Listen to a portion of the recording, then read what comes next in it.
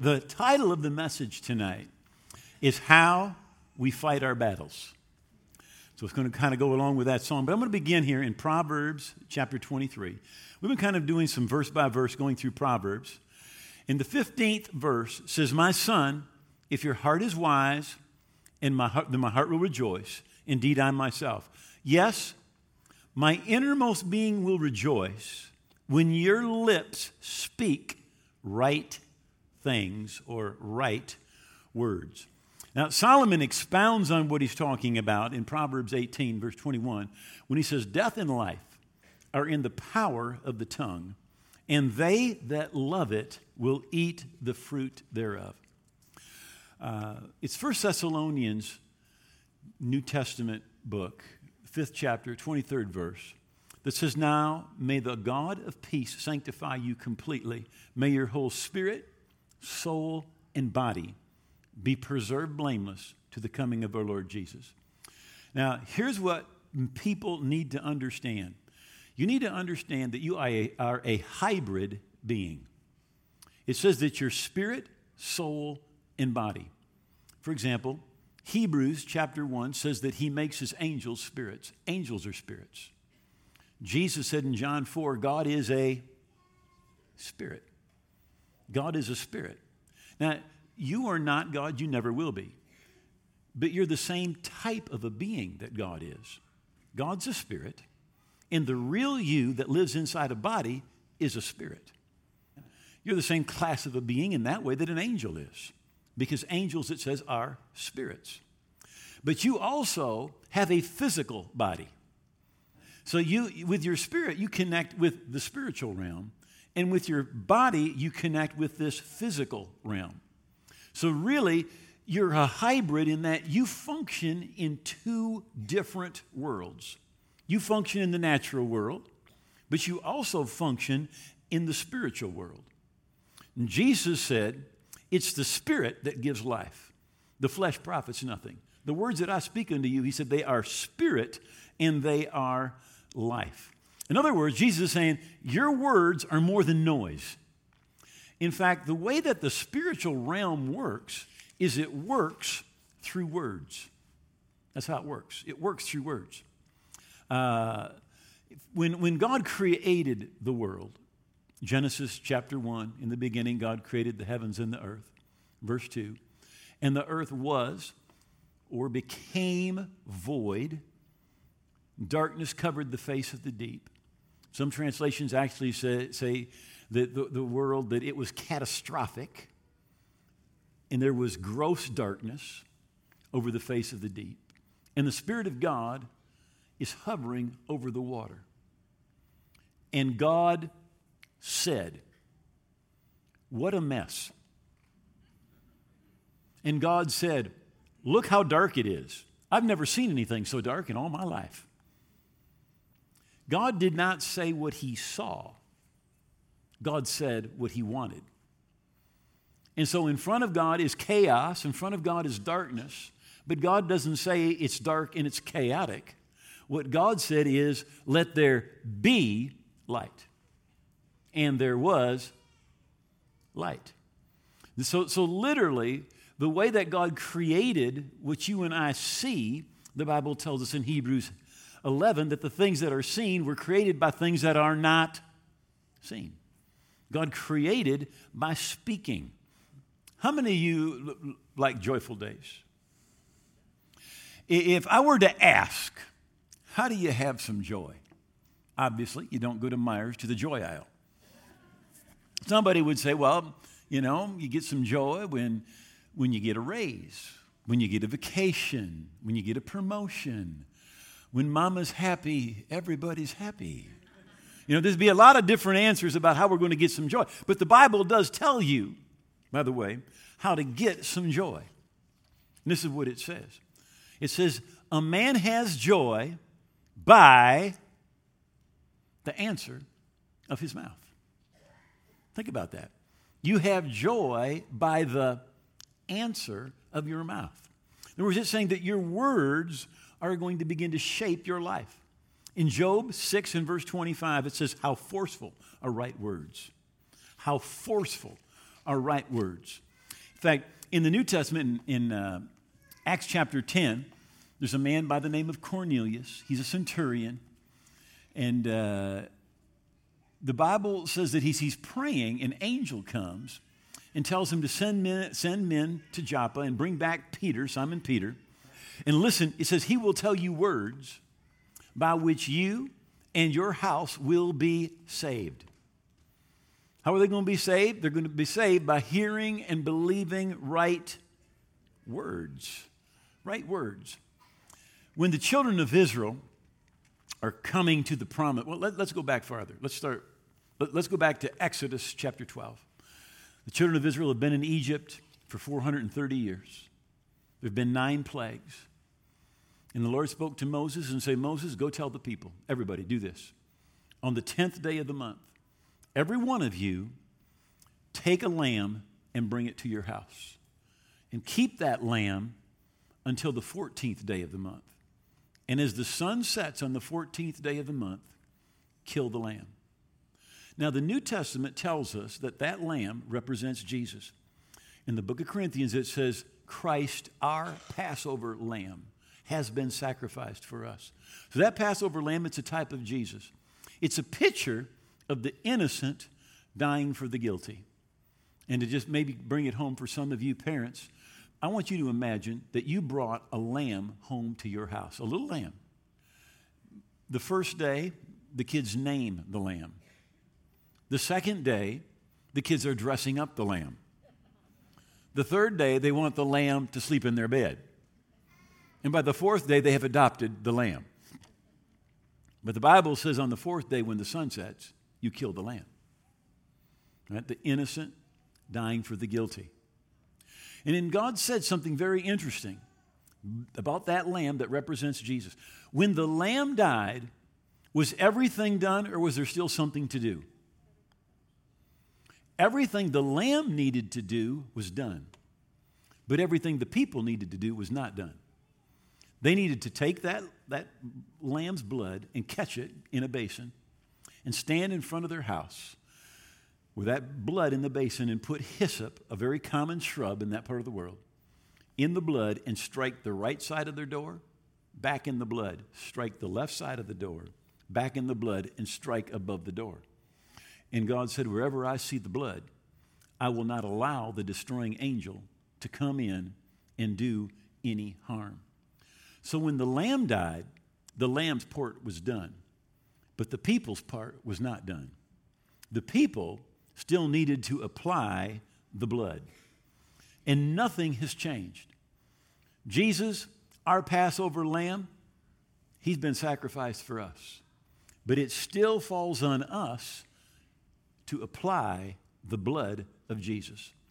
The Bible says in Revelation 12:11, and they overcame him, Satan, by the blood of the Lamb and the word of their testimony. You know, our testimony needs to be what the blood of Jesus has purchased for us. So the children of Israel come out, they go through the sea, they go through the desert, they arrive at the edge of the promised land, and Moses sends in 12 spies. The spies pass through the promised land for 40 days, and they come back, and they give their report. And one of the last places they went through is the valley of Eshcol. Now, the Bible says that this place was so fertile.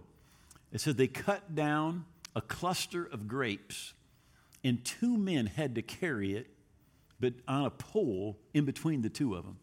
Now, these were not like, these grapes must have been kind of like cantaloupe size, you know? You just cut it open, take the seed out, and there's a meal. They're big. In fact, you go to Israel today, and they have a coin that's got that impression on it, and they've got a stamp with that impression on it.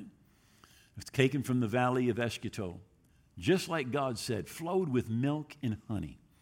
But when they get back, they give the report. They said, the land where you sent us, it flows with milk and honey, and this is its fruit. They're showing off what they had brought back. Nevertheless, the people who dwell in the land, they're strong. The cities are fortified, they're very large. Moreover, we saw the descendants of Anak there. The Amalekites dwell in the land of the south, the Hittites, the Jebusites, the Perizzites, and the Amorites, and all the other ites, they're in the mountains, and the Canaanites dwell by the sea along by the banks of the Jordan. And they said, and the people in that land, he said, we were like grasshoppers in their sight, and we are not able to go in and take possession. Caleb stands up, one of those 12 spies, and he said, let us go up at once and take possession, for we are well able to overcome. But the men who'd gone up with him said, we are not able to go up against the people because they're stronger than us. And they gave the children of Israel a bad report of the land, which they had spied out, saying, the land through which we have gone as spies is a land that devours its inhabitants. All the people whom we saw are men of great stature. And then they go on and they talk about there were giants in the land, the descendants of Anak. And we were like grasshoppers in our own sight. And so we were in their sight. Now, notice that they said, we can't. God said, I've given you the land. But they said, we cannot go in. We aren't strong enough. They're stronger than we are. And when they said that, God said they gave a bad report. Now listen, when God says you can and you say you can't, that is a bad report. That's a bad report. So the people listened to the 10 who said, we can't go in. And they literally said, let us go up at once. Select a leader and let's go back to Egypt. But Joshua and Caleb, they tore their clothes and they said, look, if God is for us, we can go up at once. But the people, they complained, they cried. They said, it would have been better to die in Egypt. It would be better to die in the desert. Now our wives and our children are going to become victims. And God said, Numbers 14, say to them, as I live, says the Lord, as you've spoken in my hearing, so I will do to you. Every one of you who complained against me will fall in this wilderness. All of you who were numbered according to the entire number from 20 years old and above. He said, everybody that complained, you're going to die. You said you cannot go in, you will not go in. He said there's only 2 that are going to go in, Joshua and Caleb, because they said, let us go up at once and take possession. So over the next 40 years, everybody died except for Joshua and Caleb. Everybody who said we can't go in did not go in. The 2 who said we can go in, they went in and they took possession. The way we fight our battles is, number 1, you fight your battles with words. When Satan came and tempted Jesus in the wilderness, Jesus said, it is written.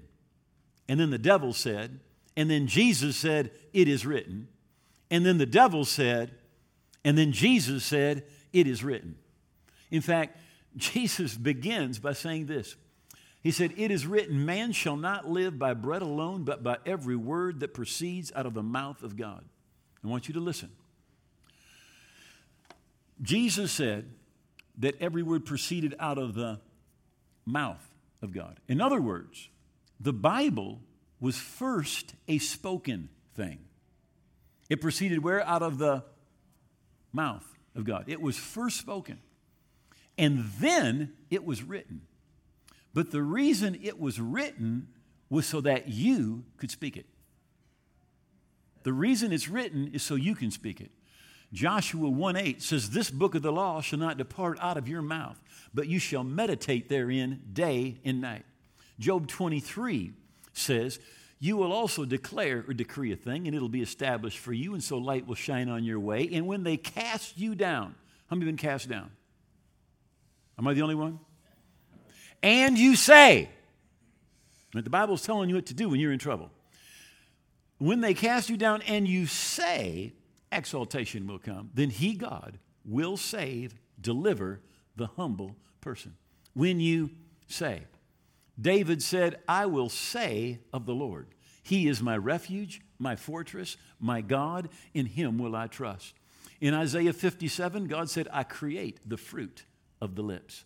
In Isaiah 59, God said, my word that I put in your mouth shall not depart out of your mouth, nor out of the mouth of your descendants, nor out of the mouth of your descendants, from this time forth and forevermore. In Joel, God said, let the weak say, I am strong. Hebrews 13:8, therefore, we will boldly say, the Lord is my helper. What can man do to me?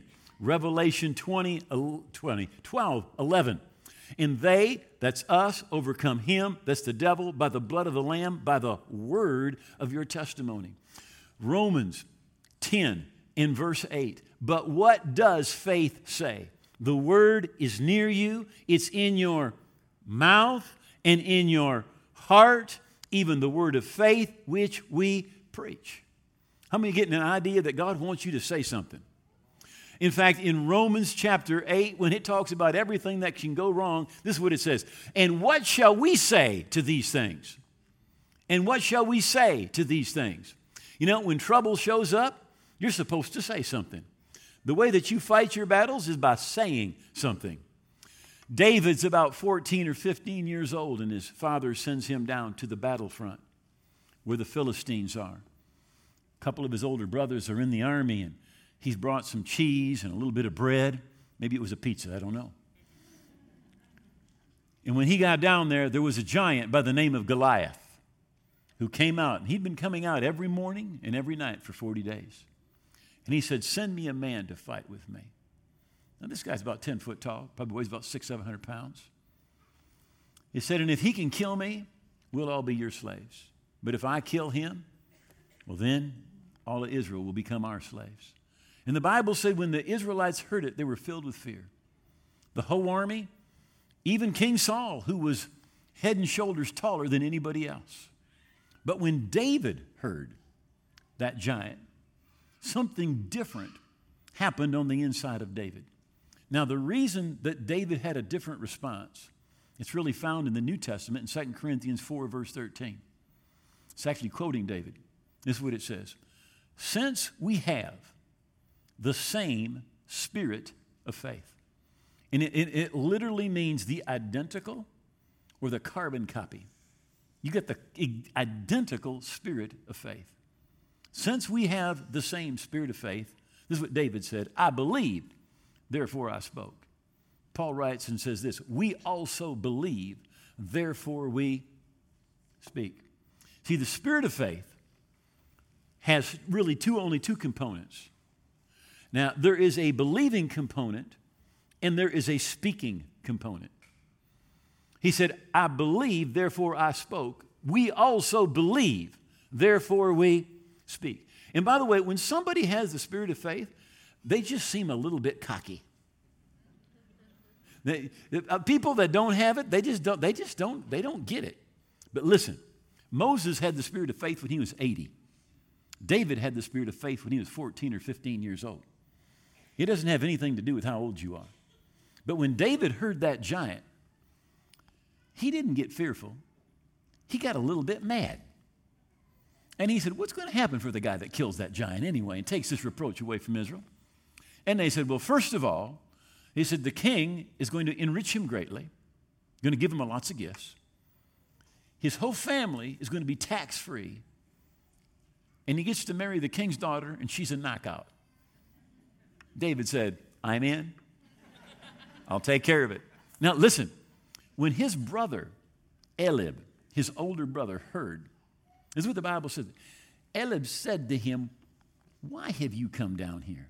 I know the insolence in your heart. You've come down to watch the battle. And with who have you left those few sheep in the wilderness?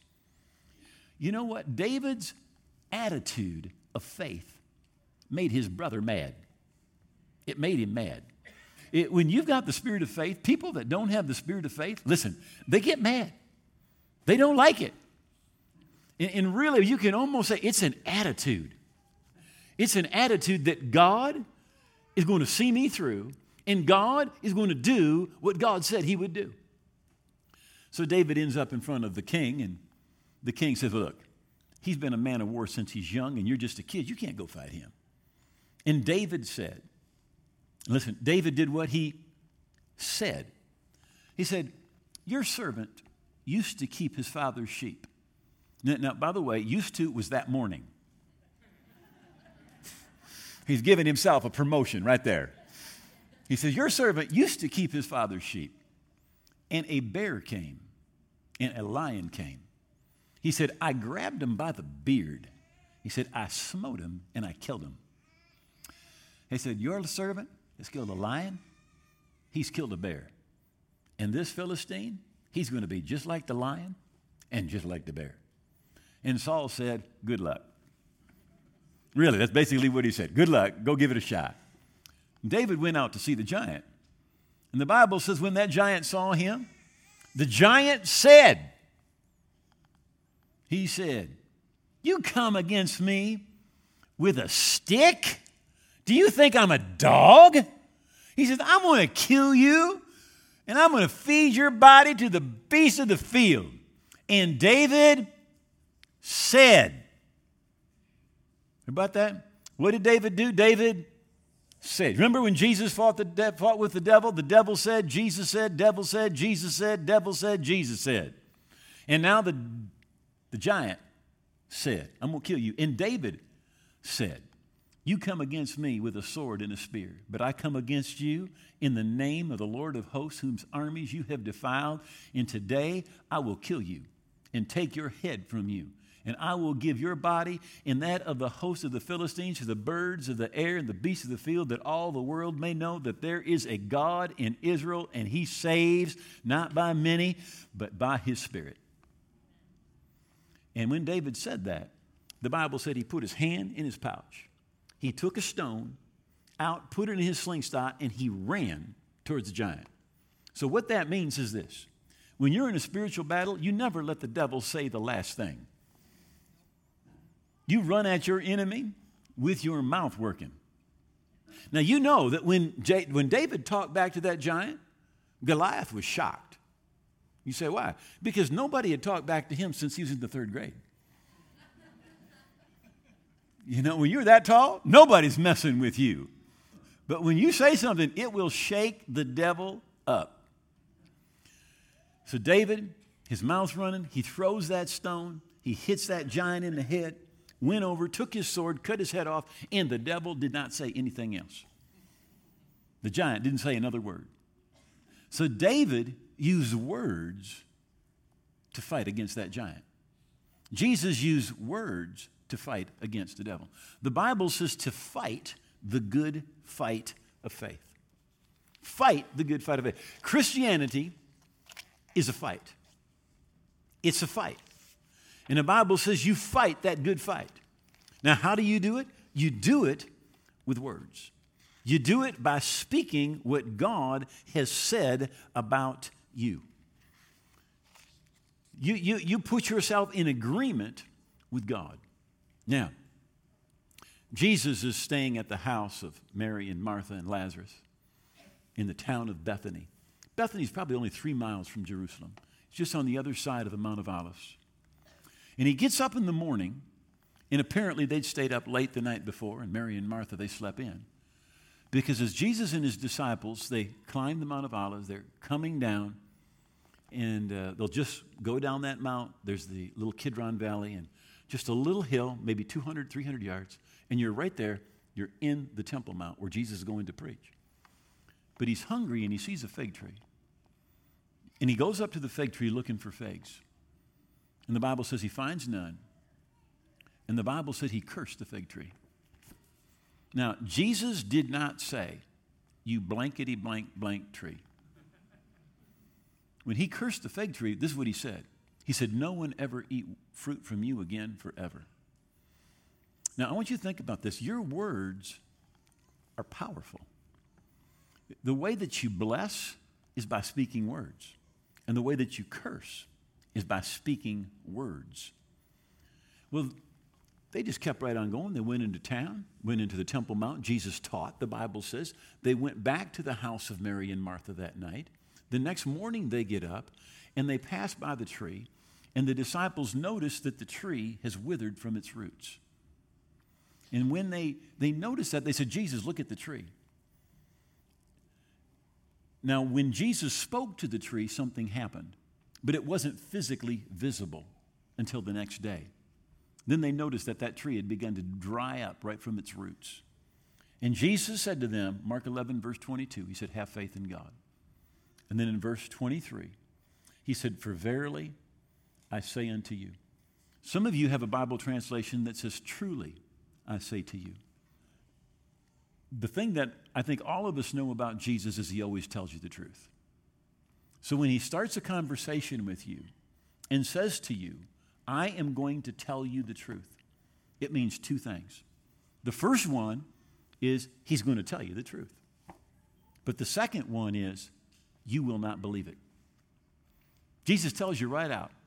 He said, now I'm going to tell you something, and it's true. But when I tell you, you will not believe what I'm saying to you. So this is what Jesus said.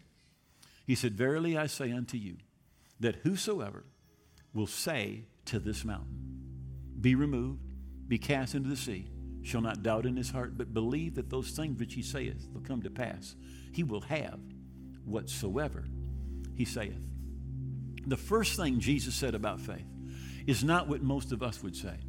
I know if you were to just do a survey and say, what is faith? We'd say, it's trust, it's confidence, it's believing.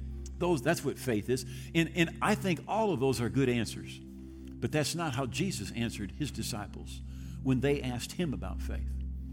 When Jesus' disciples asked him about faith, this is what Jesus said. First thing, he said, whosoever will say to this mountain. So here's what Jesus just said. Jesus just said the first thing that your faith will ever move is your mouth. And if your faith does not move your mouth, your faith will never move a mountain. Faith works for whosoever will say. Whosoever will say. So all you need to do to be disqualified is say nothing. Say nothing. And I've had people say this, well, I believe just like that. Yeah, but it doesn't work for just whosoever believes. It works for whosoever will say. Faith has a believing component, the spirit of faith, but it also has a confessing component. Again, Romans 10 in verse 8, but what does faith say? It says the word is near you, it's in your mouth and in your heart, even the word of faith which we speak. So Jesus begins talking about faith, talking about how you fight a battle by saying, whosoever will say to this mountain, be removed, be cast into the sea, and shall not doubt in his heart, but believe that those things he saith will come to pass. He'll have whatsoever he saith. He'll have whatsoever he saith. Now that little word there at the end, saith, is the Greek word lego. L-E-G-O. All grandparents know about Legos. We all do, all right? Because our grandkids love Legos. All my grandkids do, but especially my grandson Tristan. He lives out in Grand Haven. Now, a few years ago, because he loves Legos, for Christmas, we went to, so I don't know if it was Toys R Us, we went someplace, and man, I was surprised how many different Lego things you could get, right? I'm looking, some of them are in boxes, some of them are in cylinders, and I ended up getting a fire engine and a couple other things, wrapped them up, give them to Tristan on Christmas morning. Well, 5-year-old tears the stuff apart, right? There's the box. There's the picture on the box. And he tears open the box, and lo and behold, what is on the picture is not in the box. Yeah, there's just a bunch of little square things in there, right? But listen, everything needed to make the picture on the box was in the box. But what he had to do was he had to Lego. The Greek definition of the word Lego is your set, systematic discourse. What you say, what you tell, what you declare to others. Jesus says you'll have whatsoever you Lego. He's saying the way that you fight your battle, the way you move that mountain, the way that giant comes down is you begin to say. You say, and you say, and you say, and you say, and you say, and you say. And you just keep on putting those pieces of victory together until you bring about the victory that you see on the inside. The word of faith, it's near you. It is in your mouth and it's in your heart. Even the word of faith which we preach. There is a miracle in your mouth. It's in your mouth. And now notice Jesus, he said, you'll have whatsoever you say. Your set, systematic discourse. Which you say, which you tell, what you declare to others. So, let me close with this. If Jesus had added 2 words, just 2 words to this verse, every Christian would have victory. If Jesus had just said, you will have whatsoever you say in church. Because in church, everybody says the right thing, don't they? Oh yeah, I'm healed, I'm delivered, provision, deliverance, hallelujah, mountains moving in church. But you don't get what you say in church. You get what you say in the car on the way home. But you say at Starbucks, at school, when you're at the gym, when you're talking with your friends and your family. You just don't get what you say in church. You get your set, systematic discourse, which you say, which you tell, which you declare. Right? The way we fight our battles. The way we fight our battles is with words. Jesus said to his disciples in Luke 17, he said, if you had faith as a grain of mustard seed, you would say.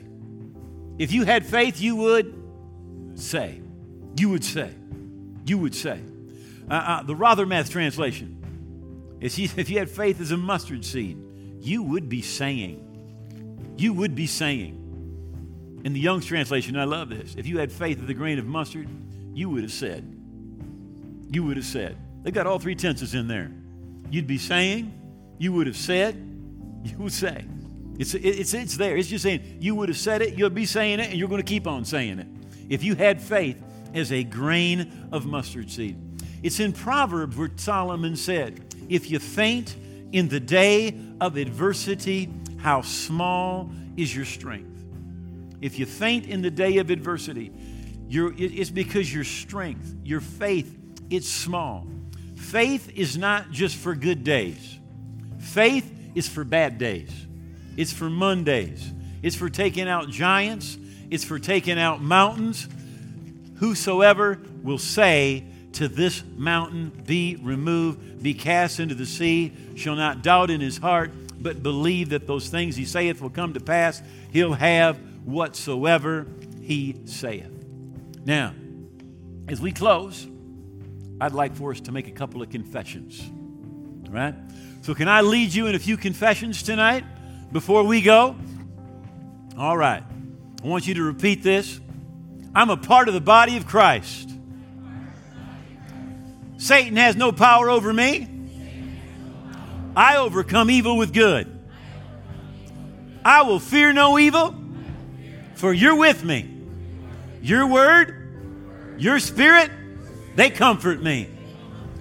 I'm far from oppression, and fear does not come near me. No weapon formed against me will prosper. My righteousness is of the Lord. Whatever I do prospers, and I'm like a tree planted by rivers of water. Great is the peace of my children, and they are taught of the Lord.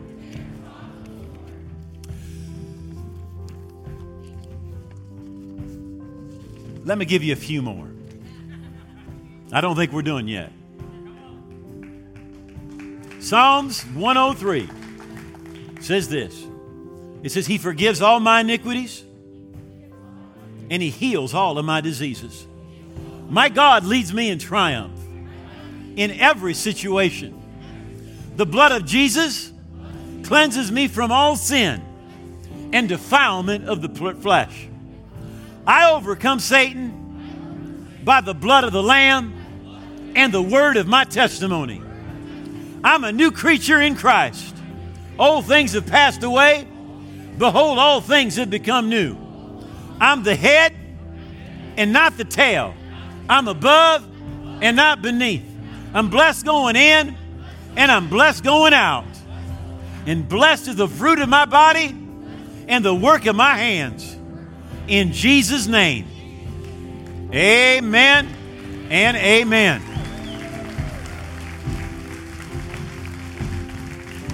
Would you bow your heads for just a moment? Now, if you're here tonight, but you're not right with God, you're away from the Lord, or you do not know where you stand with God.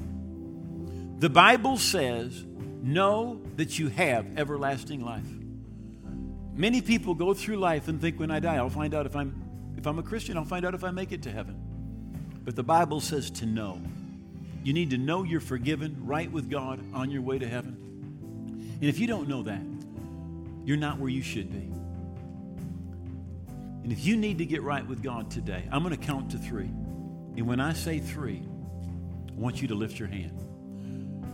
And we're going to pray together. And God is going to meet you right here in this place. And when we say amen, you're going to be right with God. You're going to take a step into the kingdom of God. Your past is going to be gone. Forgiven. On your way to heaven. And as you lift your hand, the first thing you're going to say to God, you're saying this. You're saying, God, I know I'm a sinner, need a Savior. I'm coming to Jesus to be saved and to be forgiven. 1. As you lift that hand, you're saying, tonight, I'm going to give Jesus all of my heart and all of my life. I'm holding nothing back. 2, get ready. As you lift that hand, you're saying, today, this is my day of salvation. I'm receiving Jesus. I'm giving all my heart and life to Him. He's going to come in. He's going to make me new. He's going to forgive me. I'm going to be a part of God's family on my way to heaven. 3, lift your hand. Say, pray with me. Thank you. I see that hand. Are there others? Thank you in the back. God bless you. Another here, another there. Thank you. Thank you. All right. Would everyone please just take one hand, place it over your heart, lift your other hand towards heaven, and let's pray together with those that lifted their hands. Say, oh God, I believe Jesus died on the cross. I believe His blood paid for my sins. I believe He rose again. I give Him all of my heart and all of my life. I hold nothing back. And I thank you, you've heard my prayer, that I'm forgiven, that my past is gone, that I'm a part of your kingdom today and forever. In Jesus' name, amen.